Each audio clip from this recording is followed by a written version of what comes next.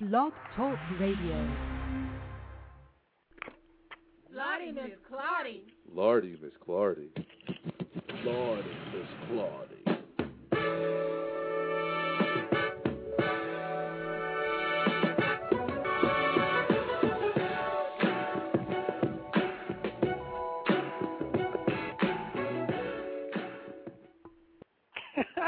All right. Welcome to the Lordy Miss Clardy Blog Talk Radio Show for Saturday, August 1st, 2009.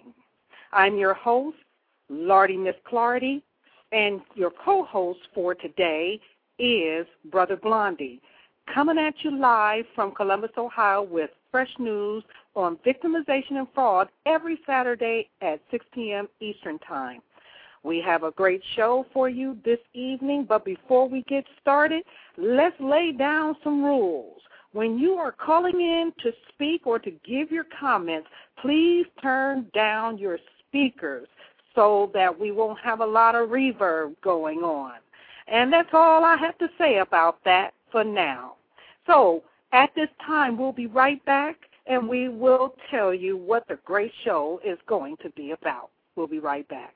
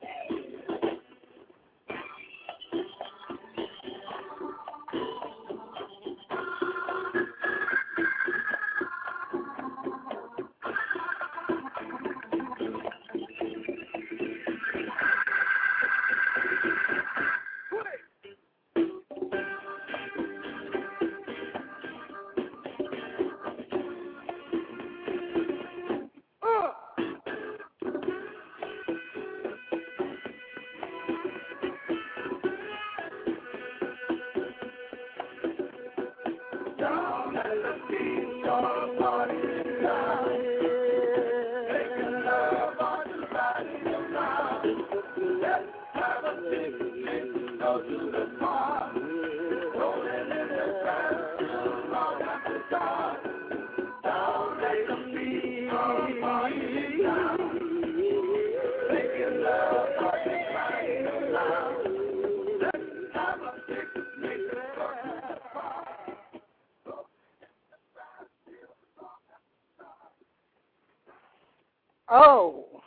we have right here on the Lardy Miss Clardy Blog Talk Radio Show some of the greatest pieces of music.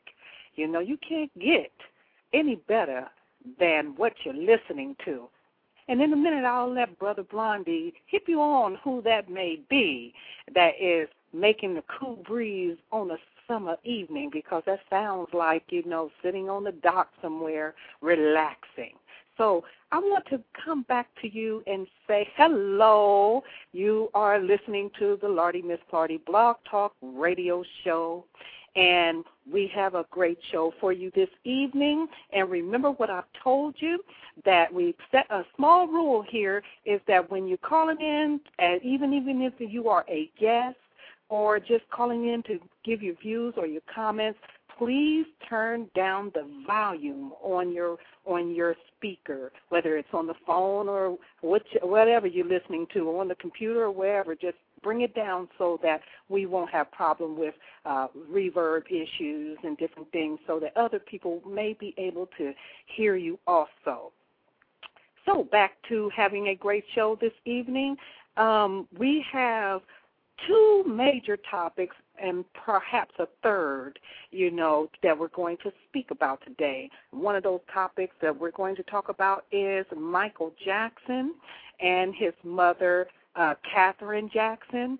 And, of course, we're going to talk about Michael Jackson's ex-wife, who I may say is baby mama drama, okay? And we're going to see what is the verdict between these two, who got the prize and who got victimized, if there was any victimization to be done, and what lies went down. So after this, we're going to also talk about a little bit about the NAACP business here in Columbus, Ohio, on police misconduct and abuse. And on your third, definitely we want to talk about Obama and, you know, Mr. Gates and also Sergeant Crowley, I believe that's his name, and the beer that they had in the White House, and how did that come out as well, okay? And after I get finished talking about these things, I would like you to listen to Brother Blondie, because Brother Blondie be coming at us live with some really nice, laid-back, think about it music, you know what I mean? And so, Brother Blondie, I want to give it over to you, and you tell the story of who was that in the middle of the night, it seems. Oh, well, the name of the jam is called All Day Music, and it's by the legendary group we all call War. And in honor of War, Lardy Miss Clardy, Brother Blondie will have a All War Saturday night on the Lardy Miss Clardy Blog Talk radio show. All the music that you hear me play this evening will be by the legendary 70s and 80s band, because, you know, when we talk about R&B, you know, people want to talk about hip-hop and R&B, I miss the band music of R&B. But before we get on to the Michael Jackson update, you know, some community news updates that I want to explain to you. Go right on ahead. Last night was the Midsummer's Night Sip on Miami Avenue. Last night at the Ohio State Fair, I'm sure you females cuddled up with your man, your boyfriend, your boo, or whatnot when you heard the smooth begging sounds of Keith Sweat, as well as the soul sessions that went on last night, the Favor Magazine's Summer Jam session that also went on yesterday, along with Thank God It's Friday. The Jefferson Community Farmers Market was this afternoon, as well as, you know, the return of the Mount Vernon Coming Home Festival. You mean to tell me all of that was going on right here in Columbus, Ohio? Boy, we got a lot of great events happening. We also got an event that's coming up here, I think it's on the 2nd. Yes, the African American Male Wellness Walk. That starts next Saturday morning. The screening starts at 7, and the race starts at 9. Everybody will meet at the neighborhood house at 1000 Atchison Street. And I want to apologize for, sometimes I get my days mixed up. That's what I have a co-host here for. Thank you very much for cleaning that up for me. But definitely people need to know what's going on right here in Columbus, Ohio. We got some great events that's happening. Go ahead, Brother Blondie, and bring it on home about whatever it is about this Michael Jackson thing after you get finished here. Okay, well, one more quick event, tonight in the Short North, every first Saturday of the month, there's a gallery hop. Great art paintings and stuff, walk down the street, drink a glass of white wine, the smooth, mellow breeze. But getting back to start off with the Michael Jackson, for once, there's some good news in the Michael Jackson situation. Catherine Jackson and Debbie Rowe has come to terms. Catherine Jackson will have custody of the kids, where the only thing Debbie Rowe will get is visitation. So no child support or anything needed. For once, Maury Povich can stay out of this one, Wendy. Hey, do you think that Debbie Rowe feel victimized, not having anything except just some visitations? Is she hot about her not having her kids? Does she feel, that there's been some lies portrayed about her? Well, no, and I find, as I always say on Straight Talk, the proof, the facts, and the evidence to back it up. How can Debbie Rowe feel victimized, Lardy, Miss Clardy, when, for one, she was offered $4 million to even marry Michael Jackson, and when they got a divorce, she accepted $8 more million to stay away. $12 million does not equal victimization and fraud. Well, perhaps it might not be with her, but how does the kids feel? Is the kids feeling? I mean, of course, they are in the middle of, selling off some kids for big bucks. You know what I mean? And could the kids be feeling awful bad or feeling like, hey, okay, we're going into a family of, of legacy and what's so, but our mama just sold us off for silence over those millions of dollars that she has decided to take in order to have the life that she wants to live. Could the kids some way feel victimized, lied, or a lie in their life that, that mama could have, lied on them, lied to them about a life with their mother? I feel they feel more victimized, Lardy, Miss Clardy, off of the media scrutiny that their father has been a victim of ever since 1974, when the first ever Michael Jackson rumor was out about his so-called affair with then Jackson 5 dance choreographer Clifton Davis, before he became an ordained minister, before he did the series Amen, before he did the ABC sitcom That's My Mama, where they supposed to had a thing going on, and Michael was supposed to have a sex change operation so that he can marry Clifton Davis. You want to talk about, Lardy, Miss Clardy, how you've been a victimization of fraud for almost 30 years. I've been a victimization of fraud for all 41 years of my life, and Michael Jackson been a victimization of fraud ever since he was 5, or as Brooke Shields would call him, slacker. That's something right there. That's interesting. Taking at this time, I want to say you got to definitely feel good about Brother Blondie because he comes with the real deal. He does his research. That's the show.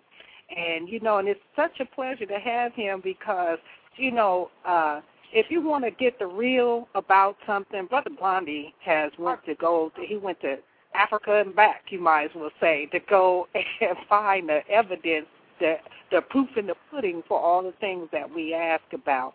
If anybody out there that's listening to this, perhaps you might have some questions for Brother Blondie and or, having a comment on something. I think it's really important that we have your views, and you can call in at the call-in number of 347-884-8684.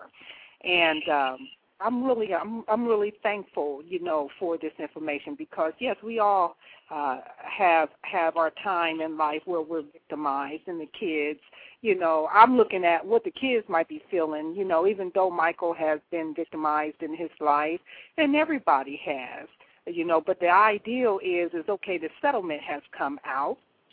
And here it is, the ex-wife gets nothing but visitations, and Miss Catherine Jackson gets the estate with the kids and some support. So, again, I'm looking at where's the best interest of the kids involved in on this. Is the kids feeling any kind of way, have lost out? I know they have daddies, family, and things of that sort, but, what about Debbie Rowe? They ain't got their mama, or they're not living with mama. How would they feel about that? And, we have right here a caller that just got on the line here, and I'm going to bring that caller in. And this caller is, I'm going to state your last 4 digits of your telephone number, and and if you have something to say, you're on the line to say it. Caller 5255, are you on the line? Yes, I am. And hello, how are you doing? Fine, thank you. We're great. I'm great. Hopefully, even after the things that I've been through, getting here to even show up for the show. So, I'm very happy that you've made it to want to call and give your views or even give questions on some things that you might have questions about. And if you'd like to say something.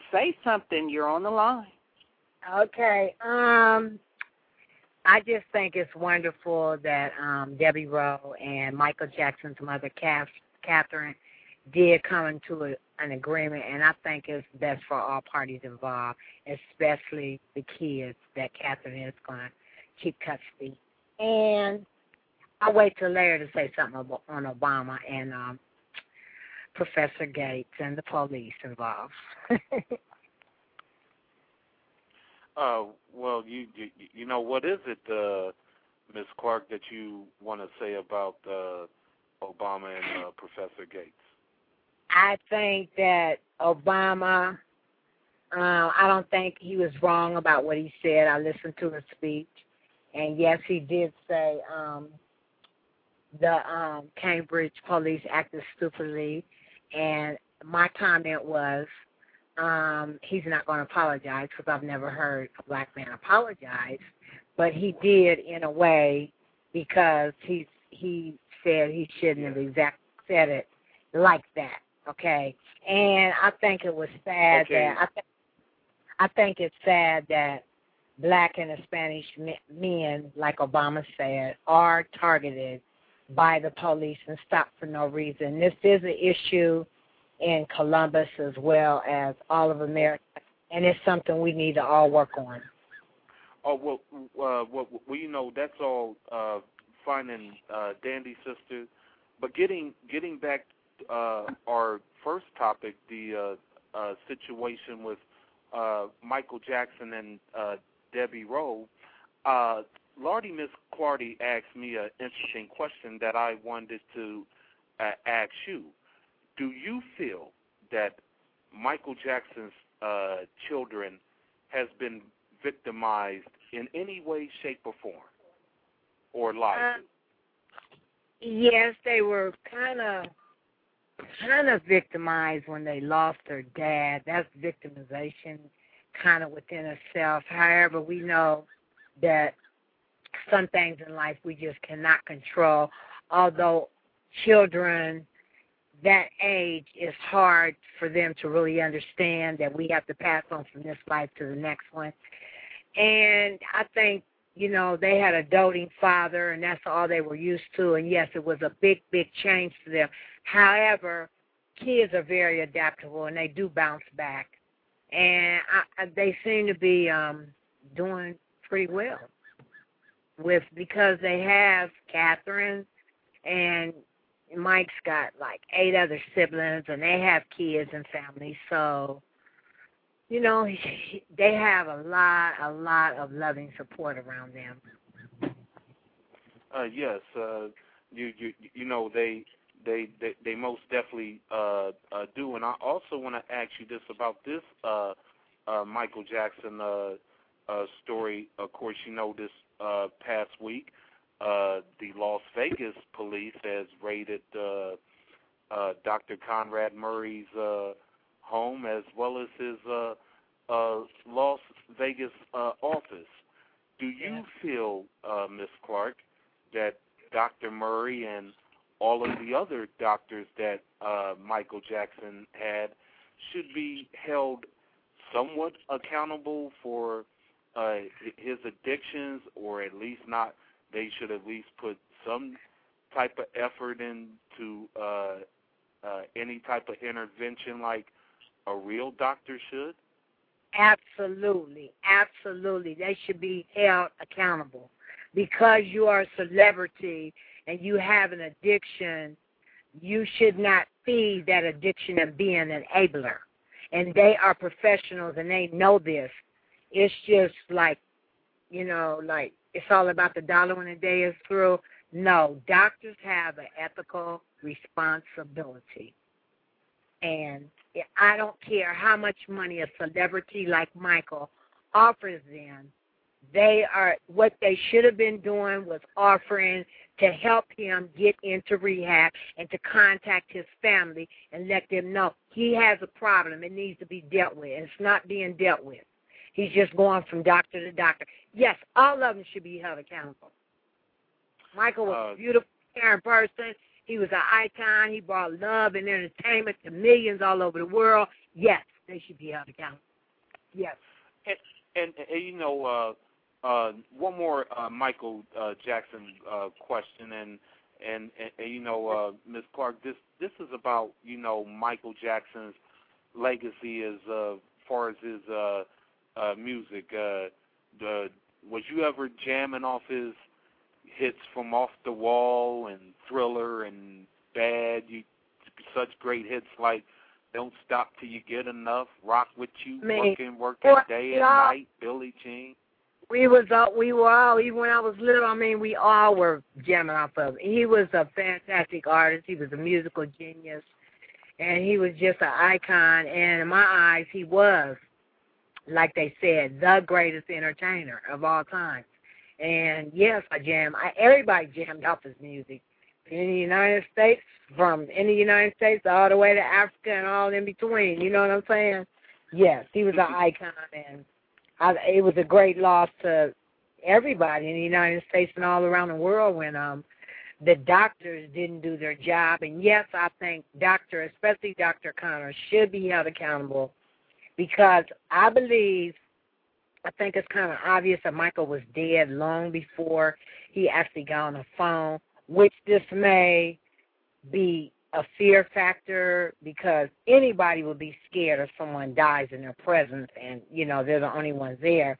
And it was more fear because of his celebrity status. And this is more reason why he should have been more careful about what he was doing. I understand he was in debt. They're finding that he owed the IRS and this, that, and other. But, however, you should use some ethics, and you should have really helped Michael. And even if he was taking that type of drug to sleep with, that's not supposed to be out of the hospital, that doesn't mean it's okay for you to administer it to him. Okay, I want to ask a question. I want to ask a question to you. What, sweetie? Now, did you say that he needed to go? Were you talking about the doctor that administered the drugs into Michael Jackson that caused the death? He needs to go to jail, correct? And yes, and the other one. Wait a minute. He wasn't the only one giving him. Well, absolutely, absolutely. He was familiar with this drug long before that doctor came along. Okay, now hold on there.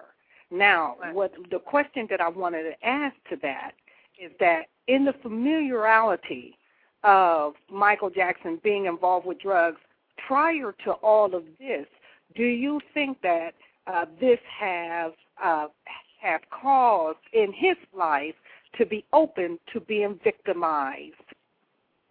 Absolutely. Absolutely. Okay, explain as to why at that. And before you explain this, let me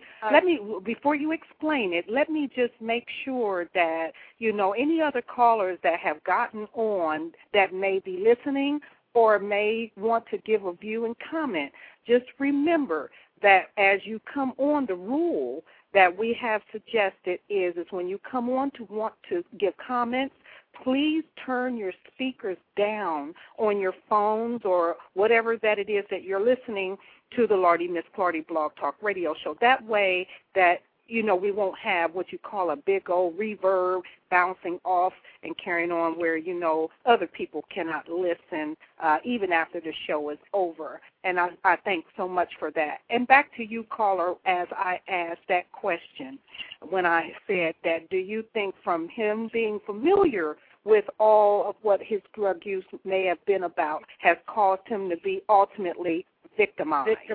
Absolutely, because anybody that is addicted to drugs are going to be, they're less vulnerable and open because they need the drug, and therefore, they're open to be victimized by people that are enablers and that can get them the needed drugs.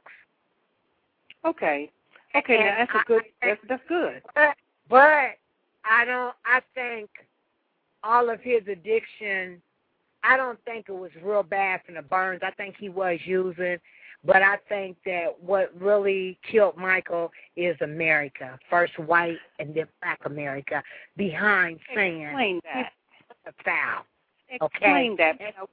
But I want you to explain that. I want to hear that. Yeah, I want you to explain. Wait a minute. Give us time to talk. Hold on. Give us time to talk because we still have to moderate this. We want you to be specific when you take and you say, that what killed Michael Jackson was America first white, then black. Be detailed and be specific when you say that. We want to hear why you said that. They killed him because when they tried him and he got found guilty, they publicly said on air, he will never sell a record here again.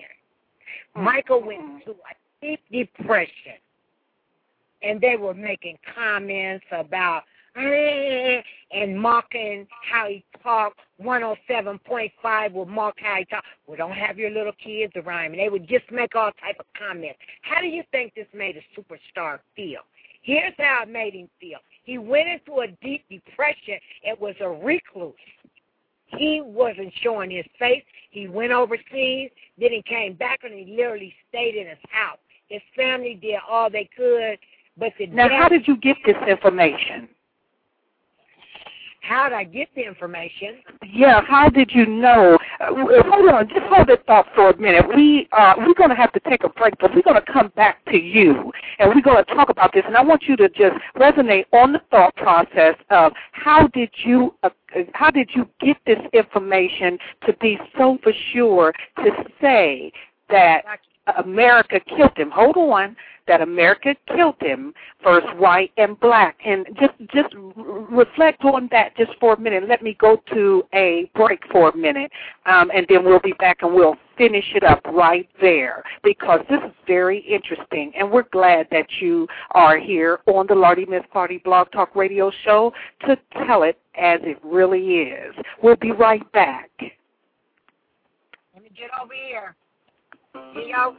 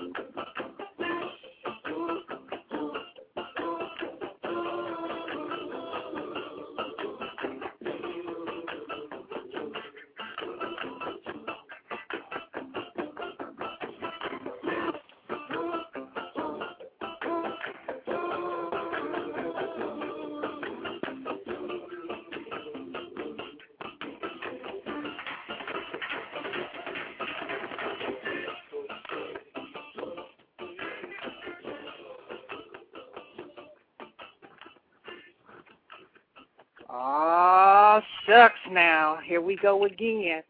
Here we go again. Definitely that this is awesome. This piece of music that is, I guess, that's going to play for the duration of our time being on the show. Again, I'll let Brother Blondie state those things. You know, I leave all the music to him. He's the guru in that area, you know. I think it's a good thing.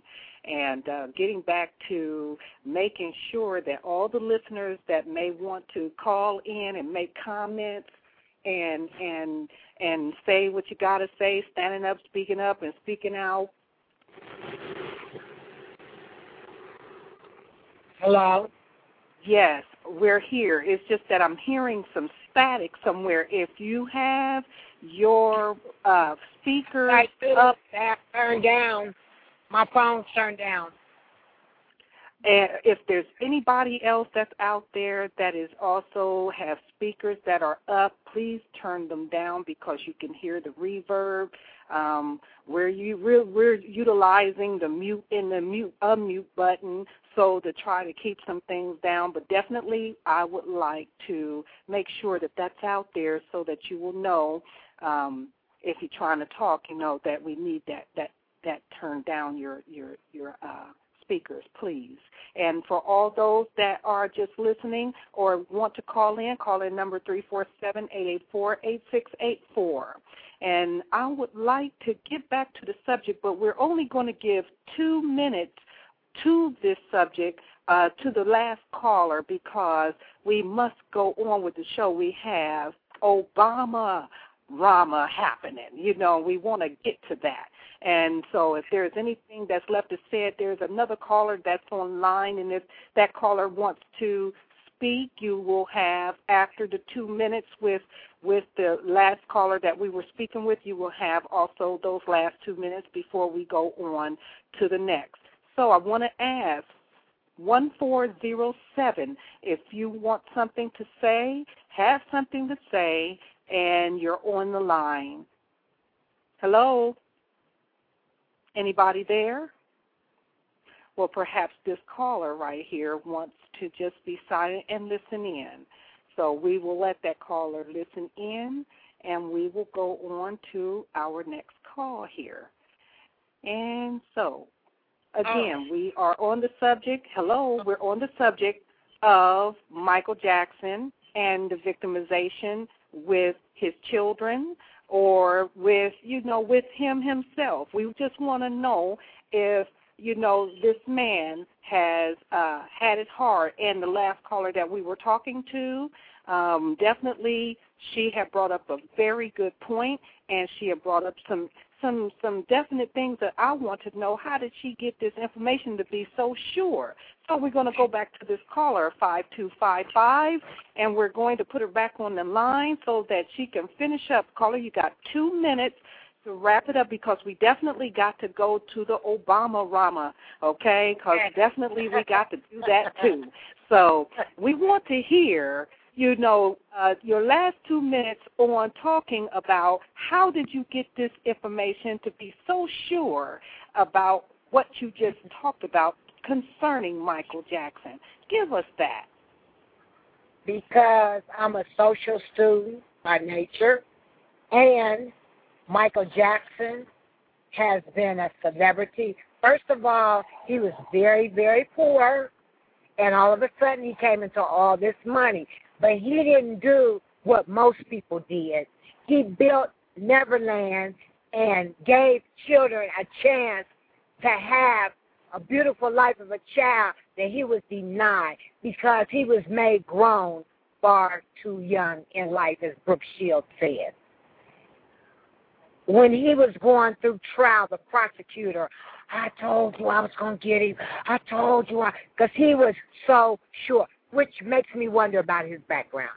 However, in trial, if you recall, Michael fell out and had to be taken to the hospital twice because this man's a celebrity. How do you think he feels when these people are up there talking about him being a pedophile and he loves children?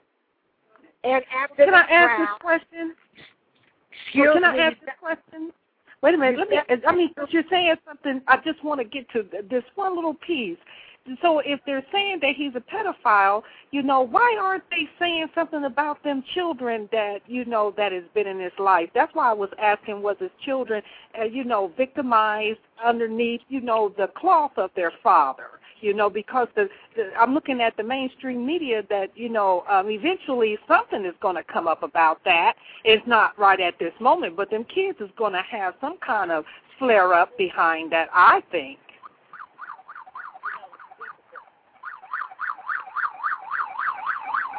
Hello? They did not get off even after he died. They were still. Well, he just was weird. He wasn't weird. He wasn't unusual. He was a normal rock star. They dressed unusual and had prints and all of them since the beginning of the culture era. Okay?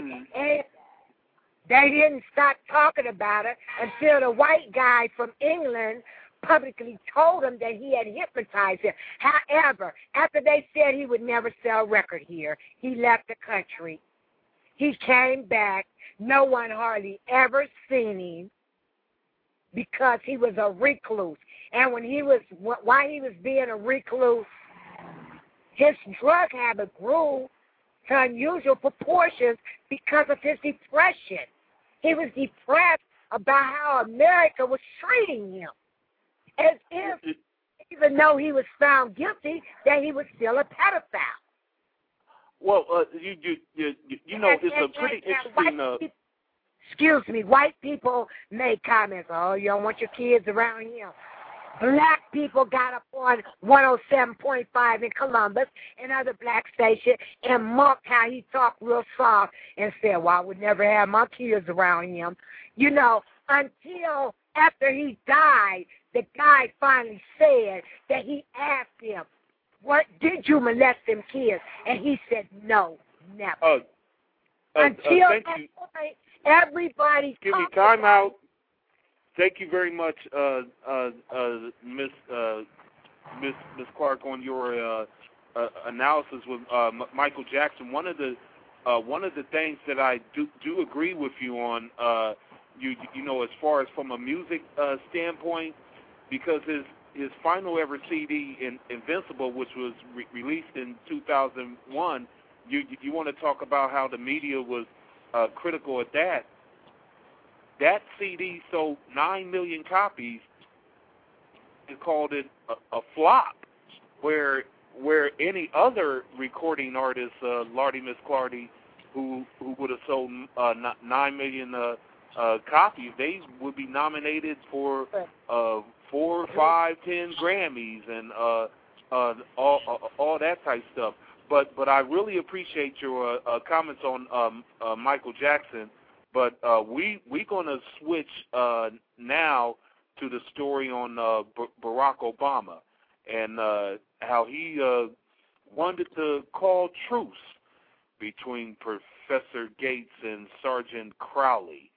And, you know, Thursday night they had a beer. It was in all the mainstream media, Fox, CNN, MSNBC, 4, 6, 10, 28, 53, BT. It was on all the channels showing that. And you know, before I let you, Lardy Miss Clardy, voice your opinion on it, my opinion on the truce, I felt it sent a bad message to black Americans because, you know, see, we're different from white people in terms of our privacy. When we get in the house, you know, we don't change clothes with the curtains and all that wide open and lights all on and all that stuff. I mean, you know what I'm saying? We're more private and you know. Black people are normally, you know, louder, you know, when we speak, even when we speak soft.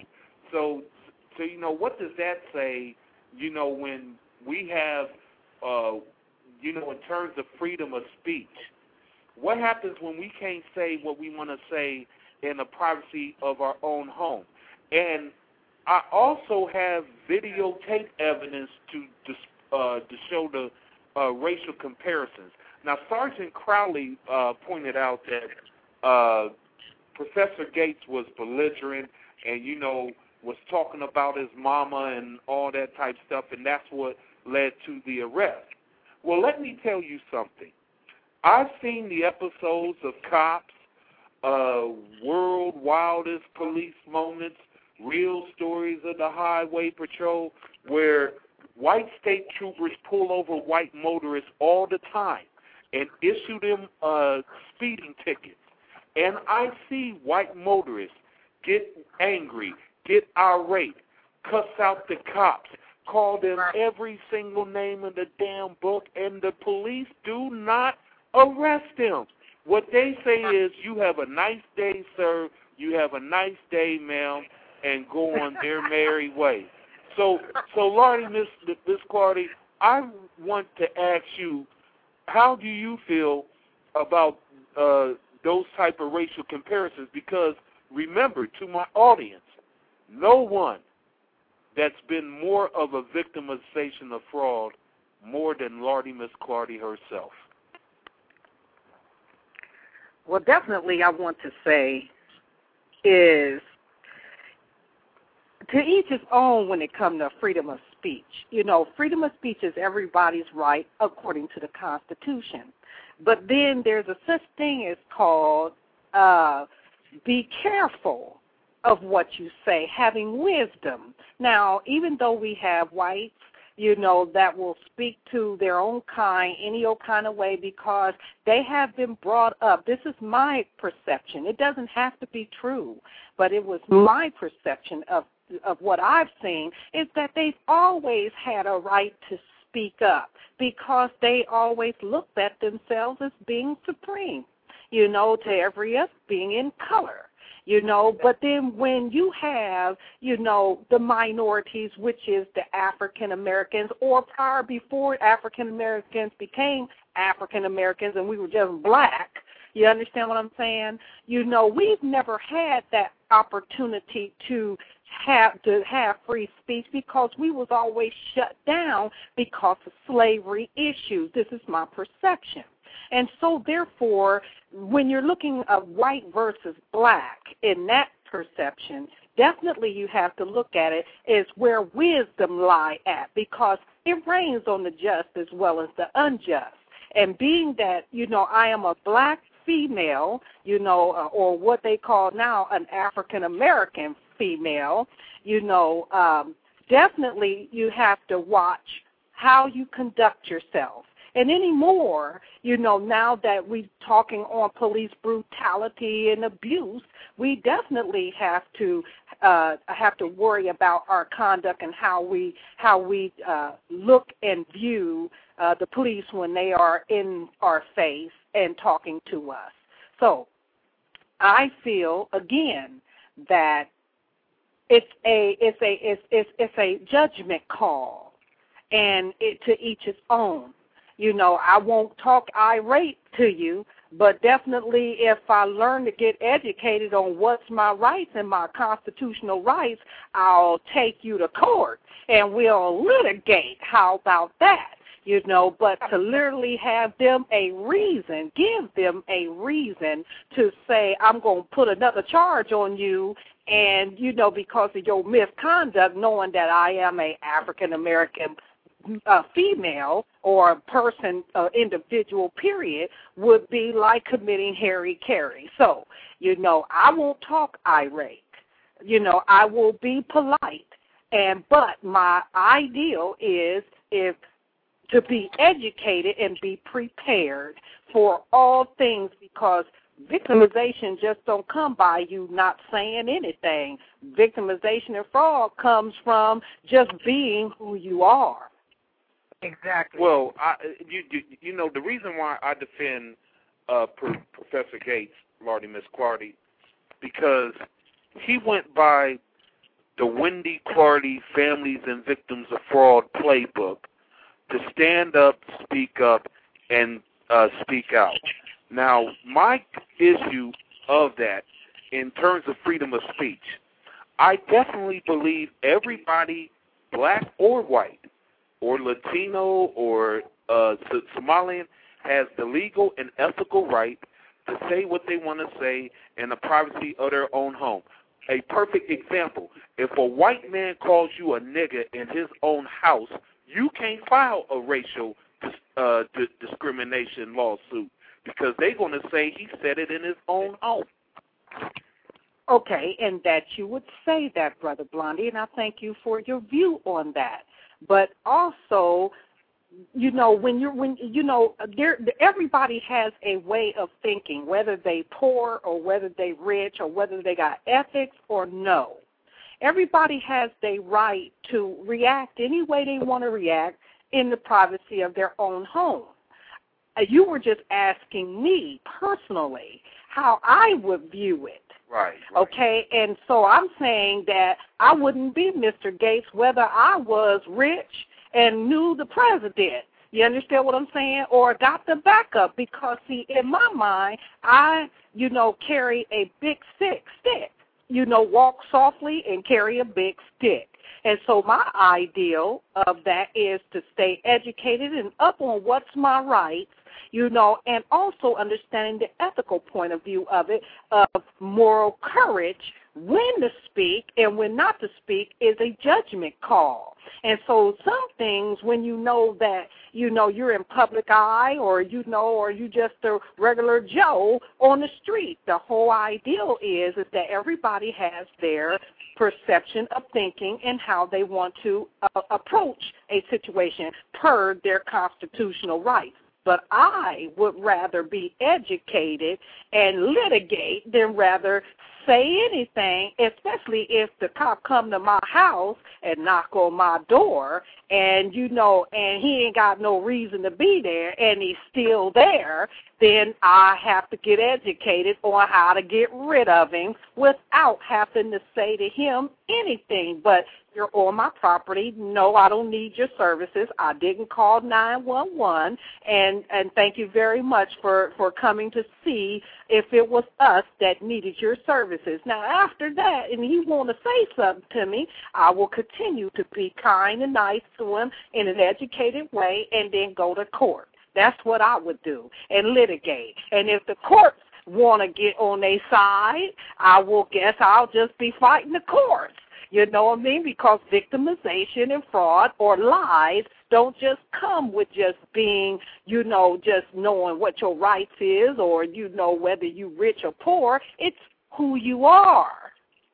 And having said that, though, Lordy, Miss Clardy, is interesting how you,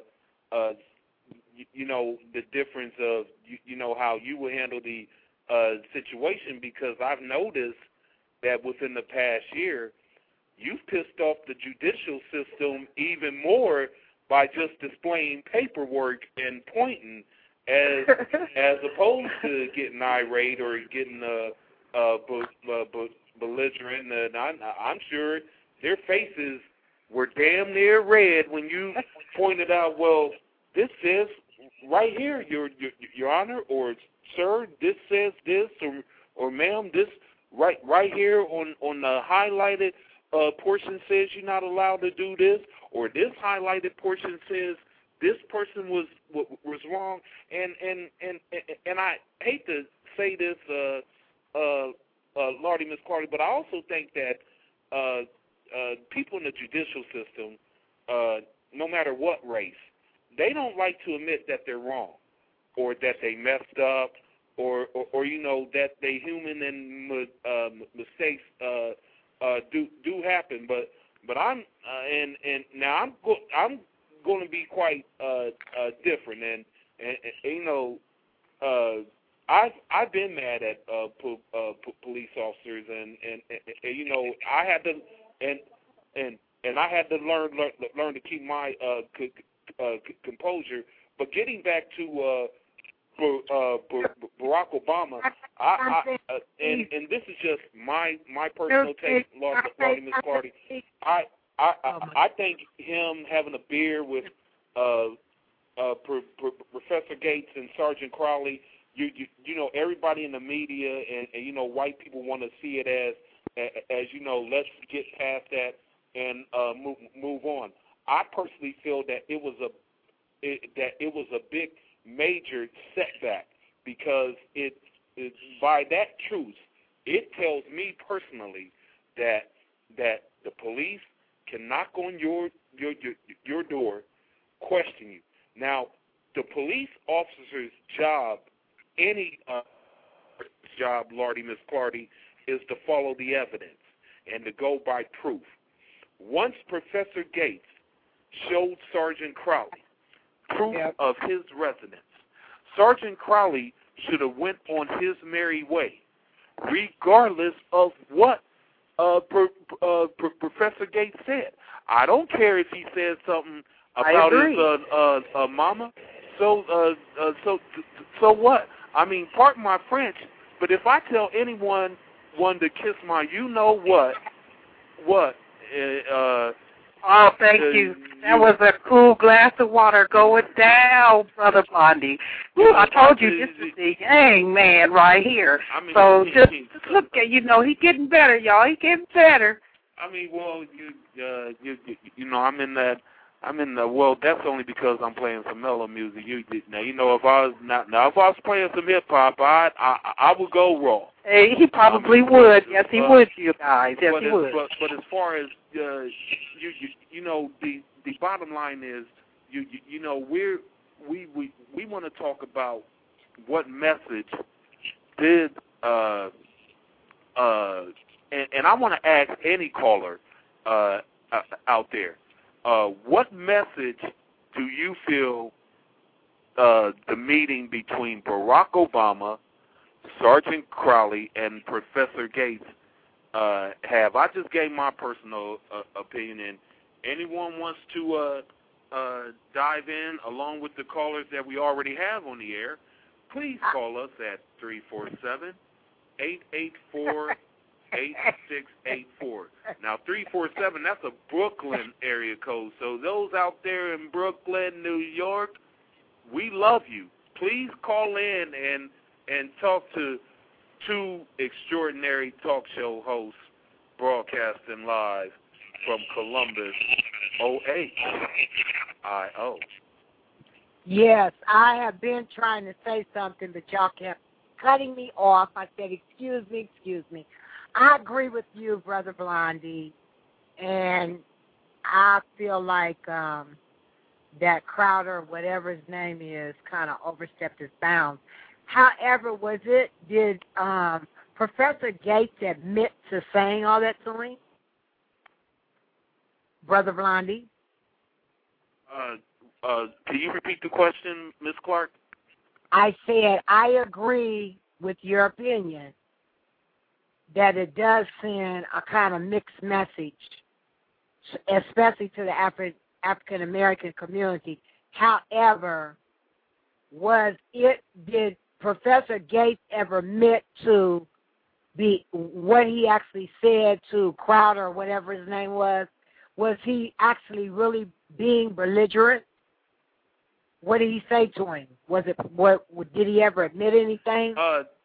All he really did, ma'am, was he got mad and said a smart remark about Sergeant Crowley's mama. I mean, it was simply out of frustration. You don't have to explain because the bottom line is, not only was Sergeant Crowley is totally at fault, but he also filed a false police report, because in the police report he said the woman that's Portuguese descent, because she called for a press conference. They released the 911 tapes. The 911 tapes does not match Sergeant Crowley's police report, where in his report the woman described both men's races, where the 911 tape clearly contradicts that, where she didn't describe any race. But and here's the bottom line that I want to say before I get back to Miss Clardy. No one in the world values their privacy more than black women, and for this has to scare y'all. I mean, it's bad enough that your abusive man can bang on your door unannounced, uninvited, say whatever he wants to say. But when a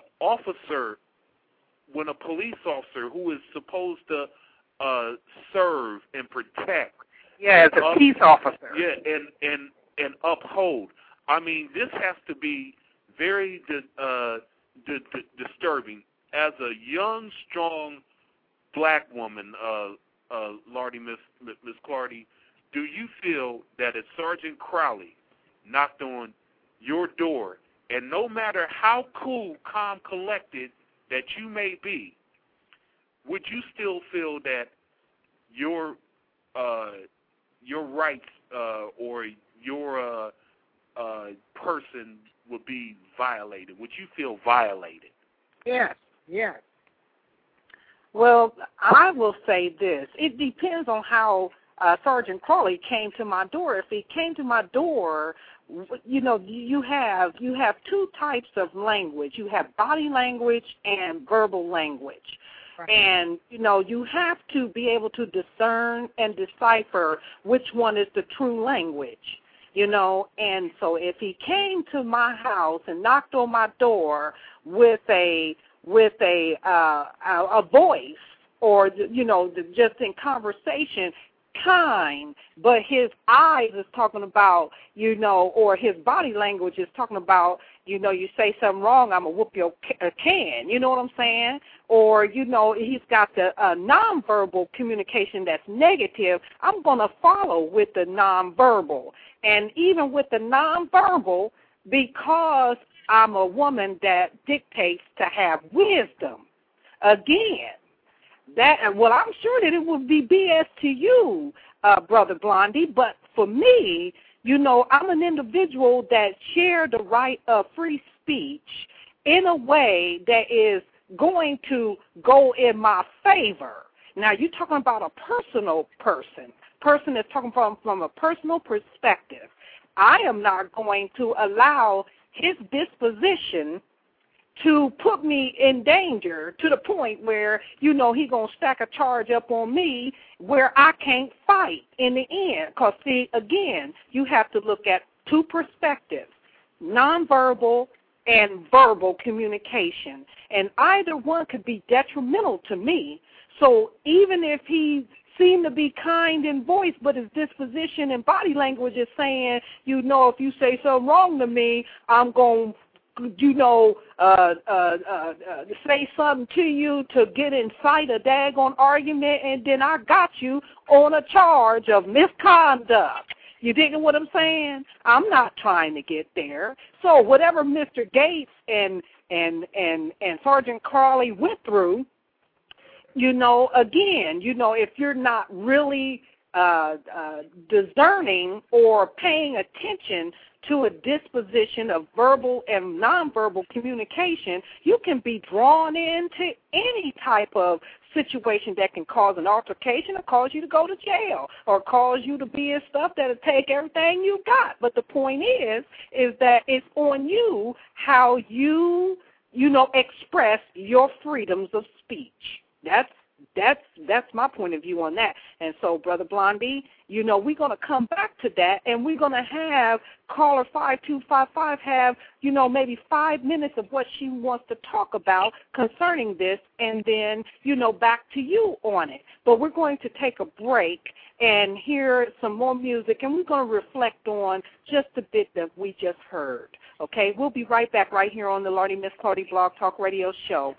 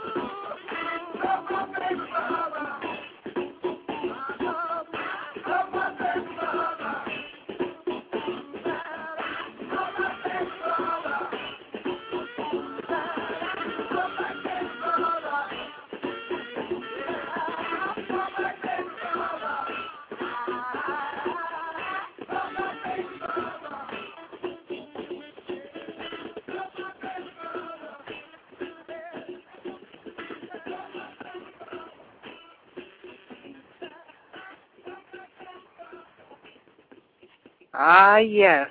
Yes, yes. There is a time for peace, but then there is a time for war. And so, again, I will leave that music to Brother Blondie to tell you about who and what was playing. But we know that there's a time for everything, so we must be at war. That's a clue, y'all.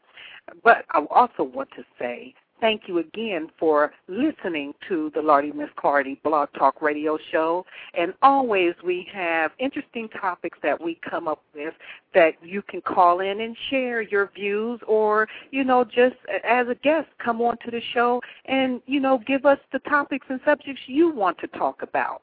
And you can call in to listen to us if you choose to at 347-884-8684. That is 347-884-8684. Now, we said that we was going to resume the Obama-Rama, and we're talking about Obama, his, Mr. Gates, the gentleman that, obviously had an issue, and Sergeant Crowley. And I believe that it's time to hear what our caller have to say about those things, but not until after we have gotten with Brother Blondie with what was that playing on the radio, and, and tell us a little bit about that. Why are you playing this song? Why are you playing these songs? I want to know that. Well, first, play back what you just played, and just give us a small synopsis, maybe 2 minutes worth of what made you choose this particular music. Well, before I mention why, the song you just heard from War is the song Me and Baby Brother, and the song you heard before that on the last music break was the Cisco Kid. I just wanted to give the group War my props. As people say you don't hear good music like that no more, and that's because in today's R&B, Lordy Miss Clardy, there are no more bands. There are barely ever male or female groups per se. So I just wanted to give tribute to the live band music that you used to hear on the radio all the time, as compared to That's awesome. Up-to-date now computer magic per se. T-Pain sound like music. So I just wanted to give you my personal tribute to Lee Oscar. That's the band leader of War. A great group out in the 70s and 80s. And I will, on the next War song, Lordy Miss Clardy, it is going to be dedicated to Barack Obama, Sergeant Crowley, and Professor Gates. Oh, that's going to be interesting. Definitely that. Thank you, Brother Blondie, for that. And, before we face off with our caller, where she will have communication for 5 minutes to talk on this subject because she's very learned. I am enjoying her views and her comments and her expertise, on such subjects, and that, she's very learned, and I could tell that, she's researched and followed a few things in her lifetime here to be able to have a stance so strong. And so before we get to that, I want to, now we may not be able to get to the NAACP business like I like to. But, before we get there, before the night's over with, there's going to be some inspirational things that I am going to be saying along the way, and also some information that I have gotten, which I will talk about that briefly, and then as time go on, introduce more of it to you. I have found a piece of document that came from the Internet, and it's come from the Fraud Toolbox. Advice for Victims.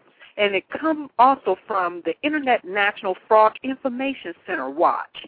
And they give you tips for helping fraud victims. And they say here that fraud victims may feel a range of emotions from anger and a sense of betrayal towards the perpetrator, shame and embarrassment at having been taken, guilt for losing money that was needed to support their families or that they intended to leave to loved ones, fear of financial insecurity, concerns about their physical safety and that of their family members, fear of criticism by family members and friends, anger that no one prevented the perpetrator from committing the fraud, frustrations that no one can immediately stop the perpetrator and get the money back, concerns that they may lose their independence if their ability to manage their own affairs is questioned by others. Now, this is just a synopsis of tips for helping fraud victims that's coming from the Fraud Toolbox for Advice for Victims.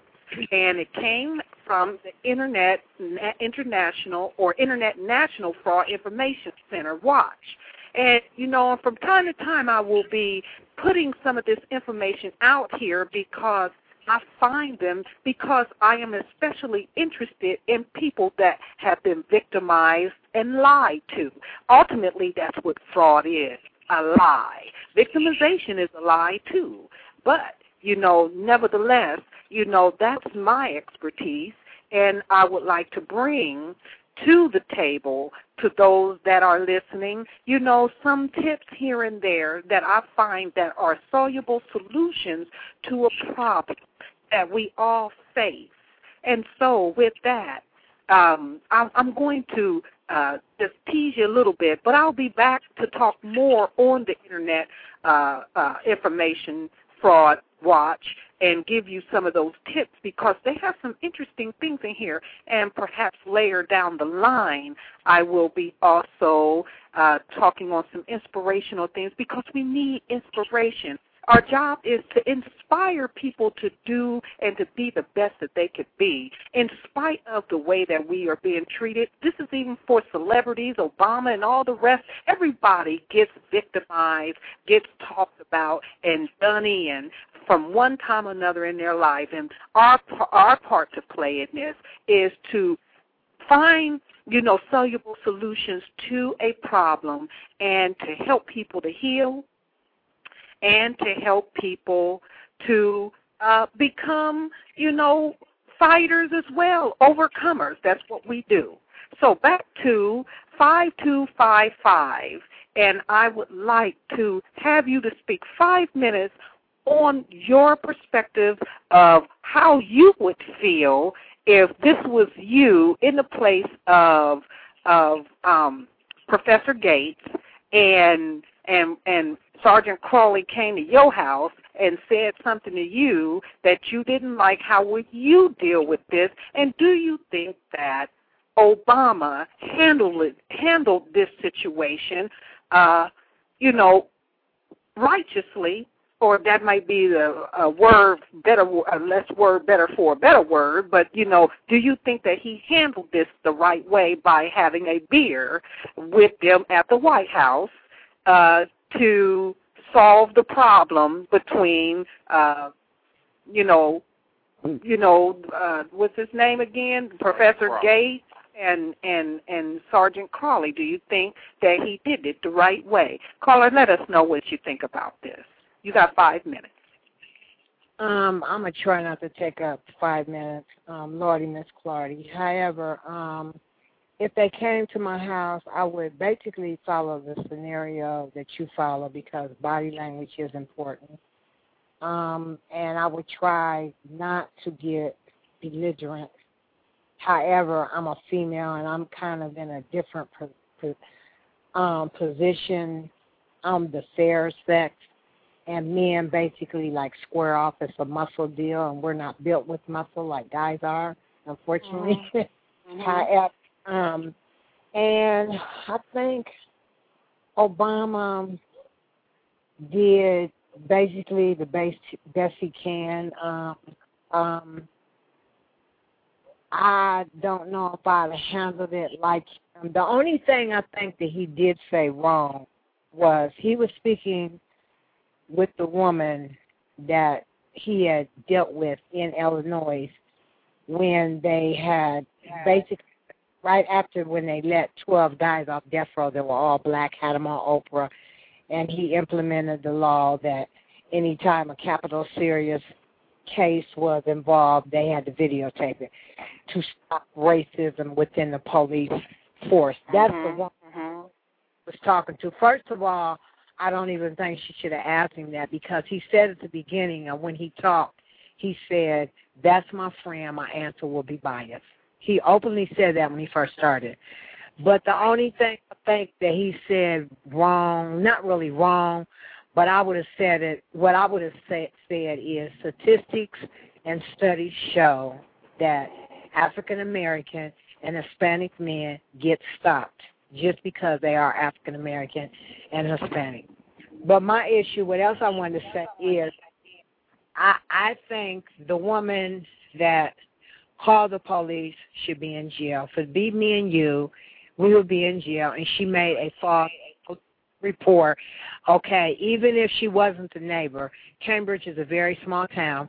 Evidently, she rides through that area quite often, and I'm very okay. sure. Wait a minute. I think I'm lost. Because I don't know what does this have to do with the Professor Gates and Crowley situation. Okay, kind of like slowly guide us in, because we're talking about Obama and what's going on with him.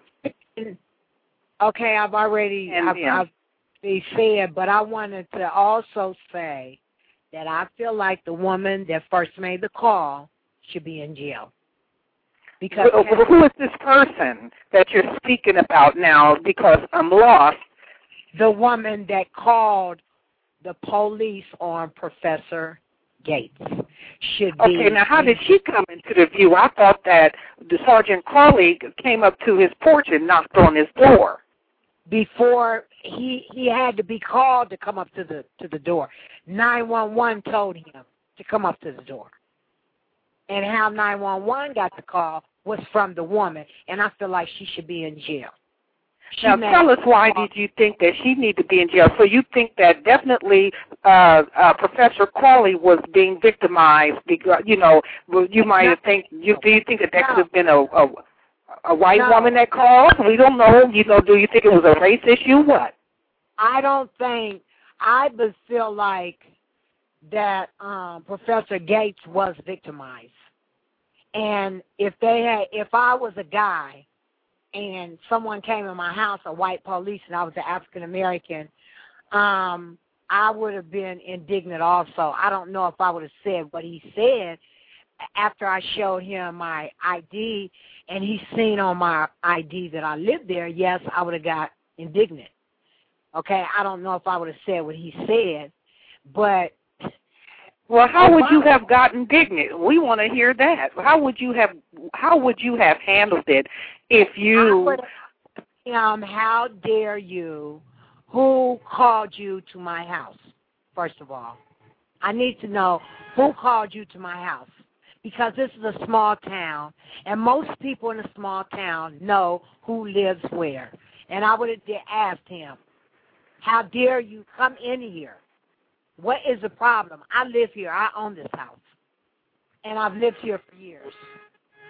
Okay, but I don't know if I would have said something about his mama, but I'm not a man. Men handle situations, it's kind of a gender issue also. Men handle situations different than women do.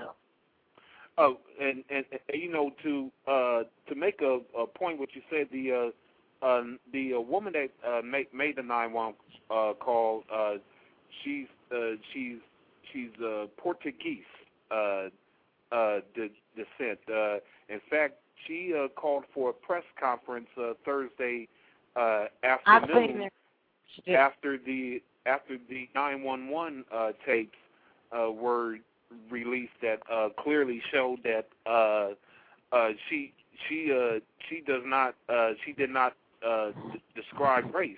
But it's pretty interesting that you feel that she should definitely do some jail time, because in that press conference she did mention that she's received a lot of hate mail, death threats.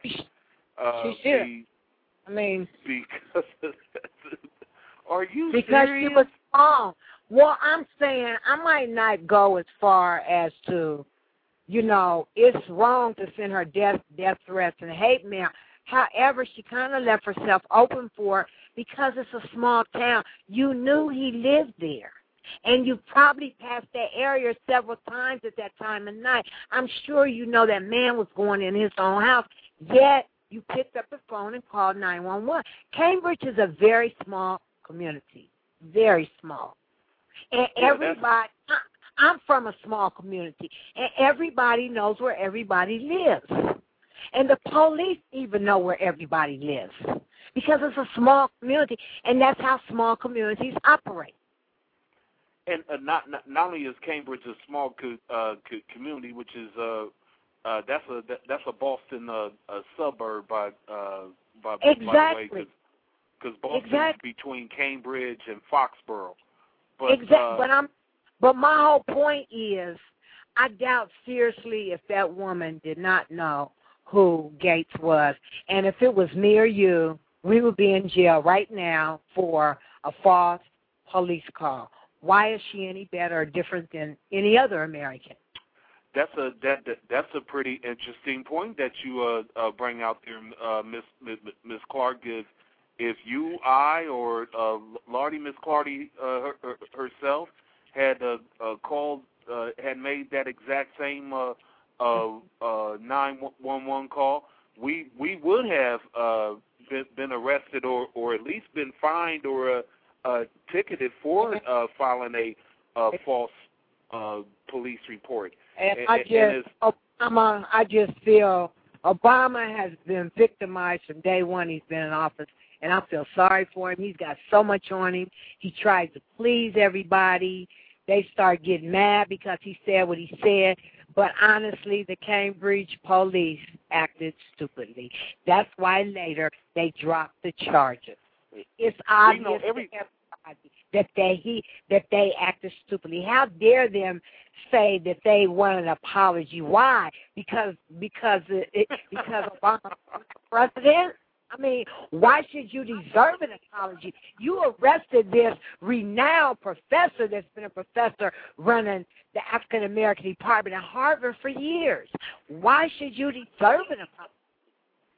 Well, I just want to add this note right quick, because you didn't listen last week, Miss Clark, as far as addressing the race issues. You brought up a pretty interesting point about everybody calling for an apology. Well, here's something what me and Lardy, Miss Clardy, going to do right now as far as calling someone out for an apology. I'm calling out Bert Pulaski of townhall.com, a Christian radio network, to apologize to the Obamas for going on his show and calling Michelle Obama a bitch. Now, that was some deep stuff right there. Definitely, we did hold that particular show from last week talking about that, because it's really hard to believe, and this is a Christian radio station that this was happening on. And whether we know that this gentleman was Jew or Polish, which one was he? Polish? He's Polish. Okay, now he's still a minority as far as we are concerned, because the only Supreme that's being that calls themselves, pure is, the Caucasian run. I'm saying the Caucasian race. But he's still a minority. He's still of color, whether he's got a lighter skin color or not. The point of it is that he made a racial slur that cannot be denied, and he definitely should apologize and be held accountable, just like all the rest of them that we have talked about and we have stood up against to speak on, that they need to apologize about what they have done and be held accountable. So with that, we're getting down to the wire here, and I would like to take another break, and then we will come back with the Internet National Fraud Information Center on advice for victims. At least, that's the most that I could do is to help those out there that may be going through such issues as we have talked about throughout our tenure here on the Blog Talk Radio Show. And again, we want to thank the Blog Talk Radio that has created this particular site for, various people like ourselves to come on and to share our views and bring some different news to the hearers that in areas like victimization and fraud. So we'll be right back. I need to take a break and let's reflect on some of these things, and I'll come back with the subject of the fraud toolbox, advice for victims. We'll be right back, right here on the Lardy Miss Clardy Blog Talk Radio Show.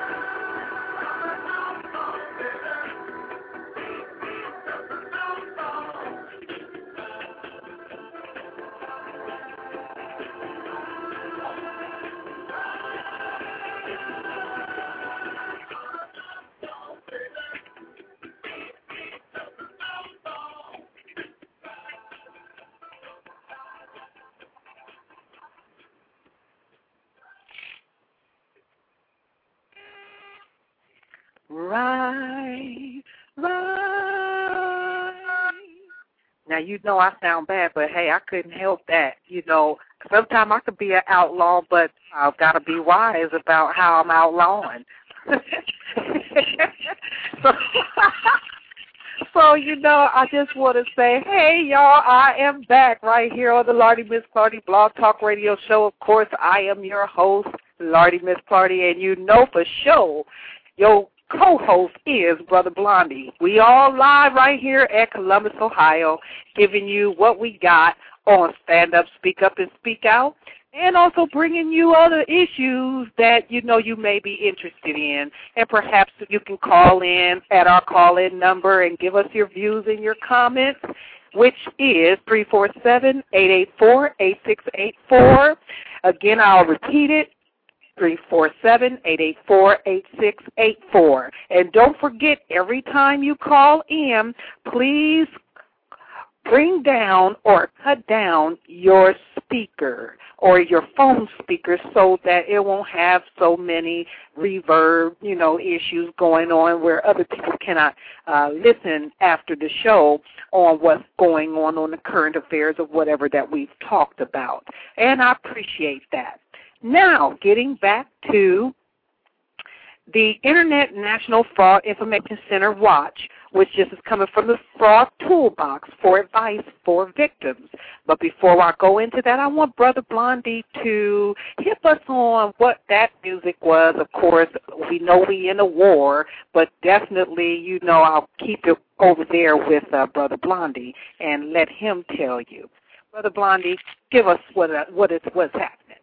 Well, this song's going out to Barack Obama, Professor Gates, and Sergeant Crowley. The name of that 1982 hit from War is simply entitled Outlaw. I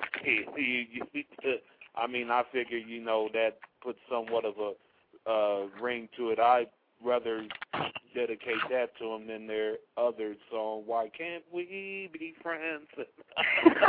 Okay, why can't we be friends? That is a solution to a problem, but not everybody wants to be friends. We in war, remember? Yeah, but you know, and like I said, you know, again, we're having an all-war Saturday night, paying tribute to that wonderful band out in L.A. and you know, once again, it's good to lay back and mellow sometimes on the Lardy Miss Clardy Blog Talk radio show. As you know, we mention our views and stand up, speak up, and speak out. But in honor of Lardy Miss Clardy, as you know, she mentioned off the air. Normally, yours truly, Brother Blondie, I'm the yang, the grit, the meat, the dirt. I always show that anger. Yeah, he be dirty with it. All that, yeah, getting dirty. But you know what I'm saying. But tonight, it's I'll show you more of a mellow side that not too many people get to see or hear. It's a laid back Saturday, but not next Saturday, because I'm hyped up, ready for that African American Wellness Walk. Okay. That will be at the Neighborhood House next Saturday morning, August 8th at 7 a.m. for the screening, and the race starts at 9. And for further information of an African American Wellness Walk, for those in Columbus, Ohio, for further information, you can contact the African American Wellness Walk. The number is area code 614-515-1391. That's area code 614-515-1391. Very much. Thank you. I don't know. Can you hear me over there? Can anybody hear me? I want to make sure you can hear me. Can you hear me? Okay. Well, I want to first, before I start, I want to say, there is a website that we have, which is called familiesandvictimsofraud.com. And the issue to that is, if you go up on that website and you look and you read the information on there, there is also a contribution button that is there. If you feel as though that we are doing a good job at what we do and you want to give a contribution, it can be a penny, it can be whatever you choose it to be, but, we would like to take this money that you give us so that we can continue to be on the Lardy Miss Clardy Blog Talk Radio Show. They have some premium host feature packets that, I would like to get.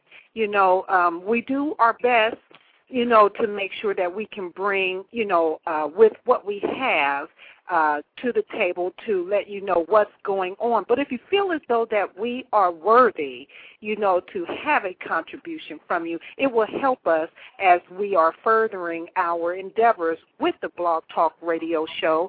Again, we give them thanks for what they have done in allowing us to be on their show, to bring what news and what issues and what solutions and inspiration to, the listeners that will listen. But we would like to touch a broader group of people out there, and they have these different features that we can use that, sometimes, money, is a little bit low to be able to get them. But if you feel as though that we have done a good job, please, by all means, on the website of www.familiesandvictimsofraud.com, you can look on the site.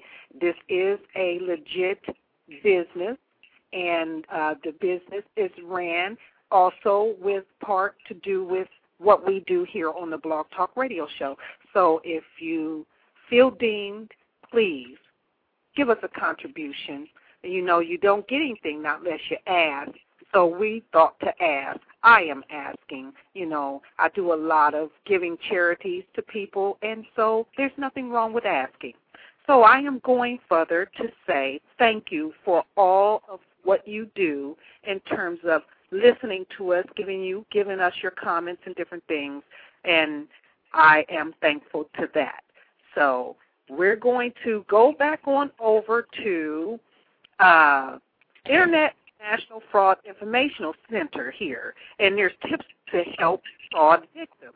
Now, of course, we talk about fraud from the cradle to the grave, whether it's infidelity all the way through, and anything else that the guests might want to talk about or what we may bring to the table to talk about.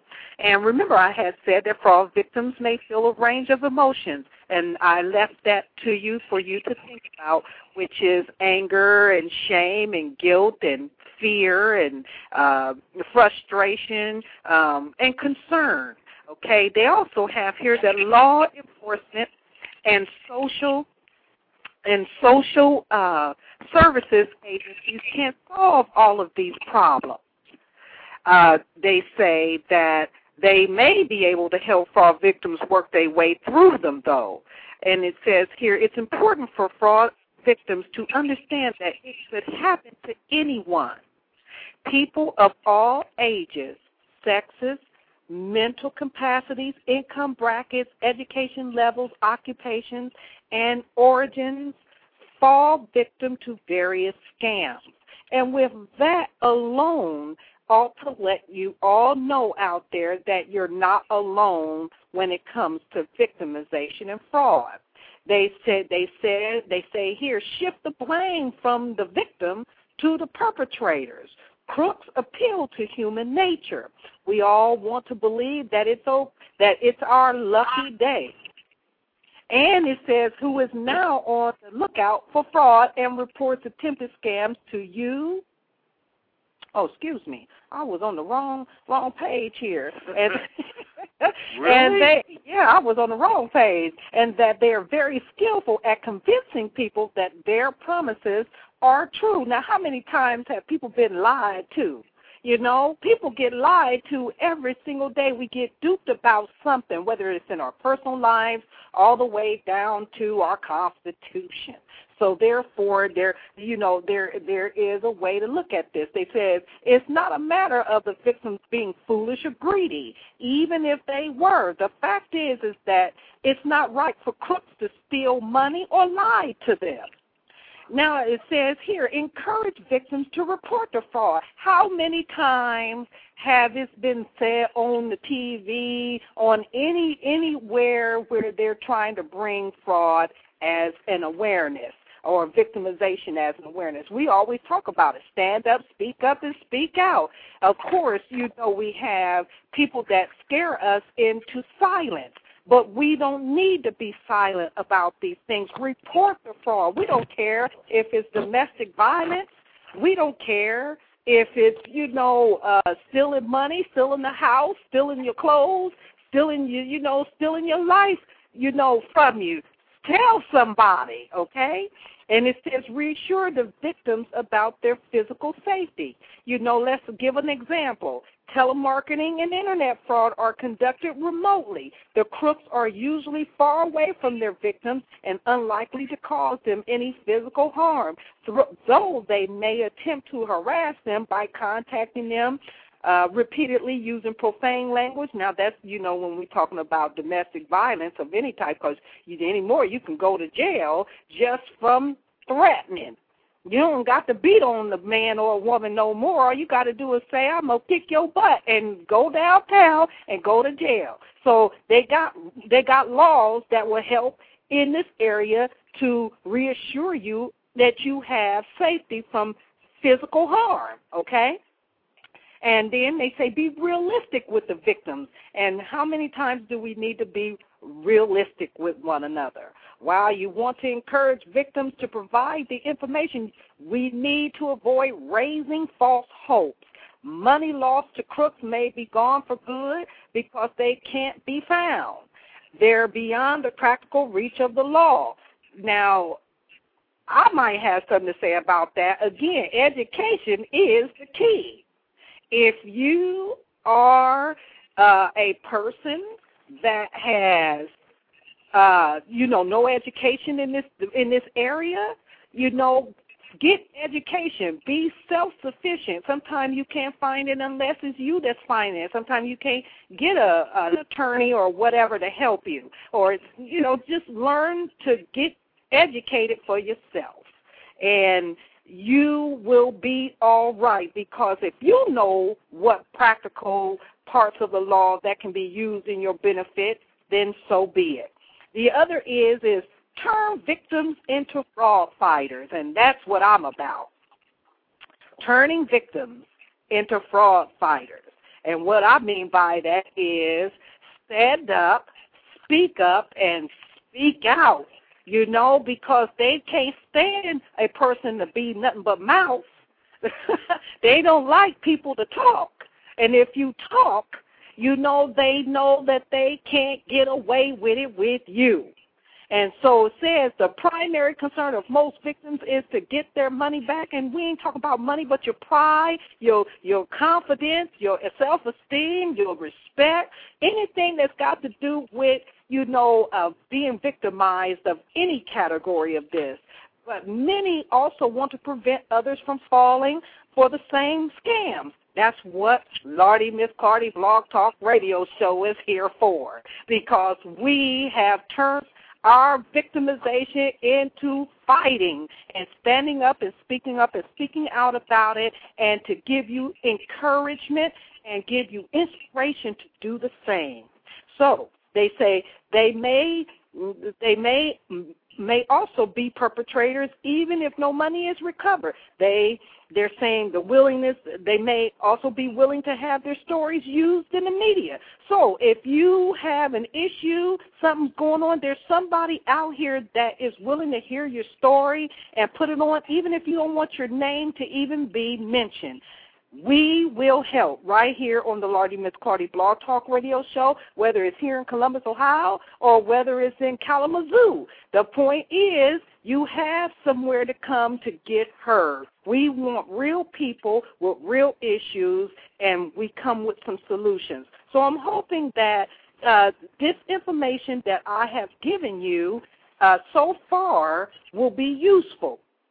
Okay, and I will talk more on the fraud toolbox advice and some of the other things, other issues that we may talk about. So I may bring this back up again and refresh your memory on things that need to be talked about on what to do to help yourself. And with that, I am going to close down with about 5 minutes on the talk of the NAACP business right here in Columbus, Ohio. Again, NAACP has a court watch program that's right here in Columbus, Ohio. They also help to educate citizens about the processes used to appoint or select prosecutors and judges. They educate citizens about the procedures used to sanction or remove these government employees from improper conduct. They do examinations on the charging decisions and plea bargains to detect whether overcharging is used. They determine whether prosecutors and judges are considering the mental health needs of alleged offenders. And some studies suggest nearly 1/3 of all defendants are suffering from some form of severe mental health problem.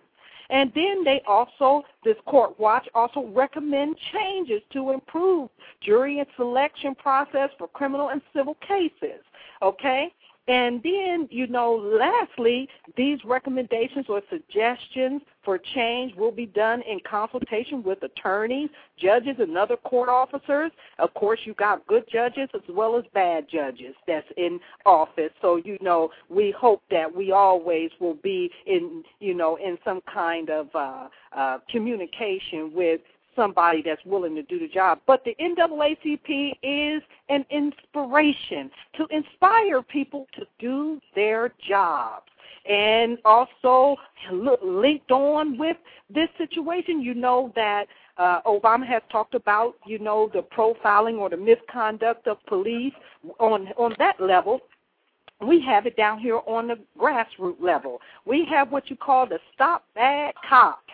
Okay, and they have a website, and that website is www.stopbadcops.com, okay? And this is a community leadership council for justice supported by the NAACP and other representatives that are alike, to have the like minds to want to help in stopping injustices that's going on here in Columbus, Ohio. And I suggest that all that listens to this program, that they find a way to get hooked up with their NAACP organization, because it is time to stand up, and speak out. And that's it, and that's all I'm going to say about that. And I thank you very much for your time and your listening ear to listen to us. But I am going to send it right back on over here to Brother Blondie so that he can give us a soft touch about himself. Now, you heard what he said.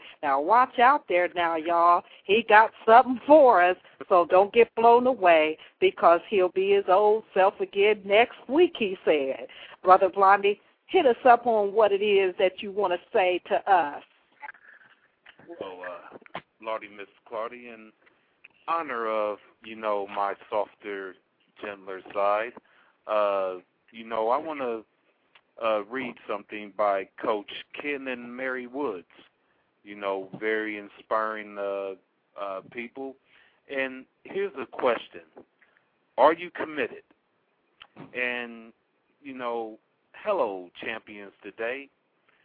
And here's what, the 10 things that I feel we all need to be committed to, so we can be better human beings and, live in better harmony, so we won't face the situations that a Professor Gates or a Sergeant Crowley would, face like they did a couple weeks ago. And here's the 10 things I feel that people need to be committed to. first of all, be committed to God. And also be committed to integrity. Be also committed to positive thinking. Be committed to loving people. Be committed to riches, wealth, and prosperity.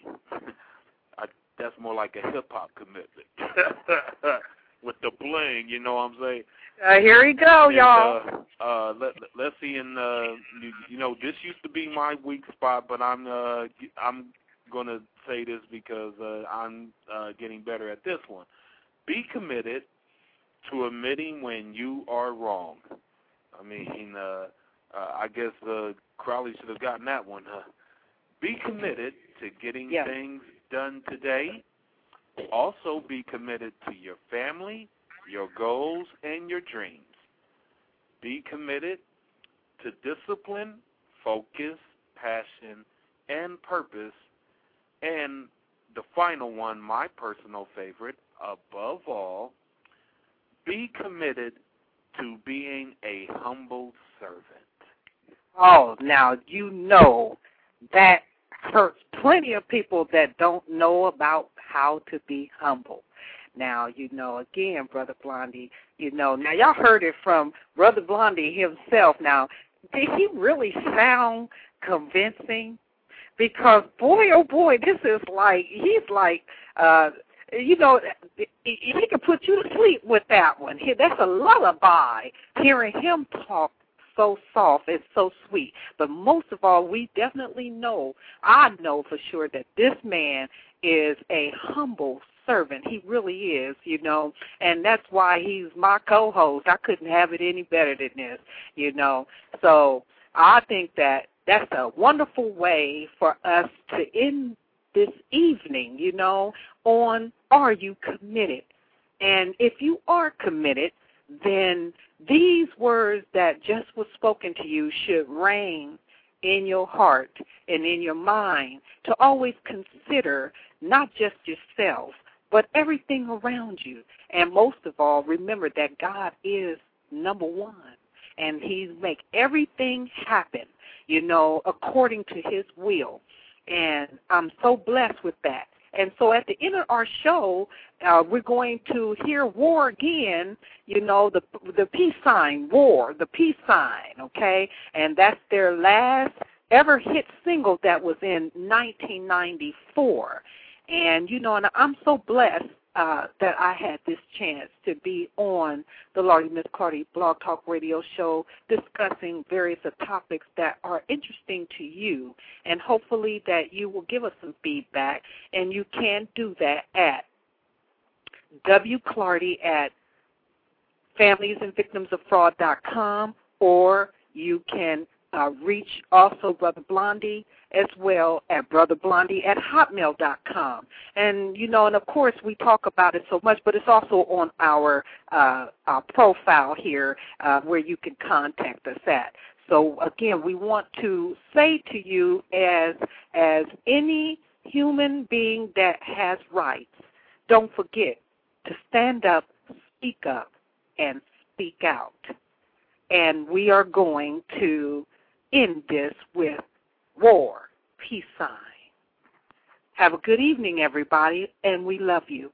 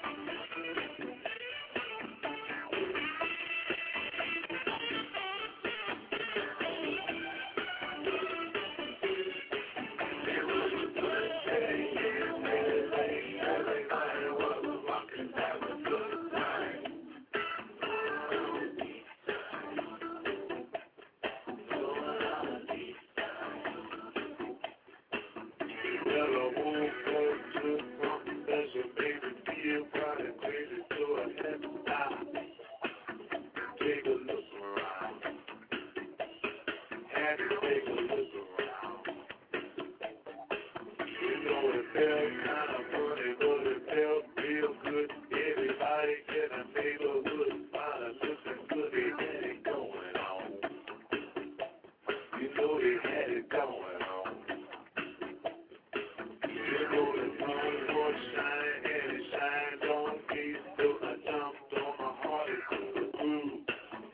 through the paper.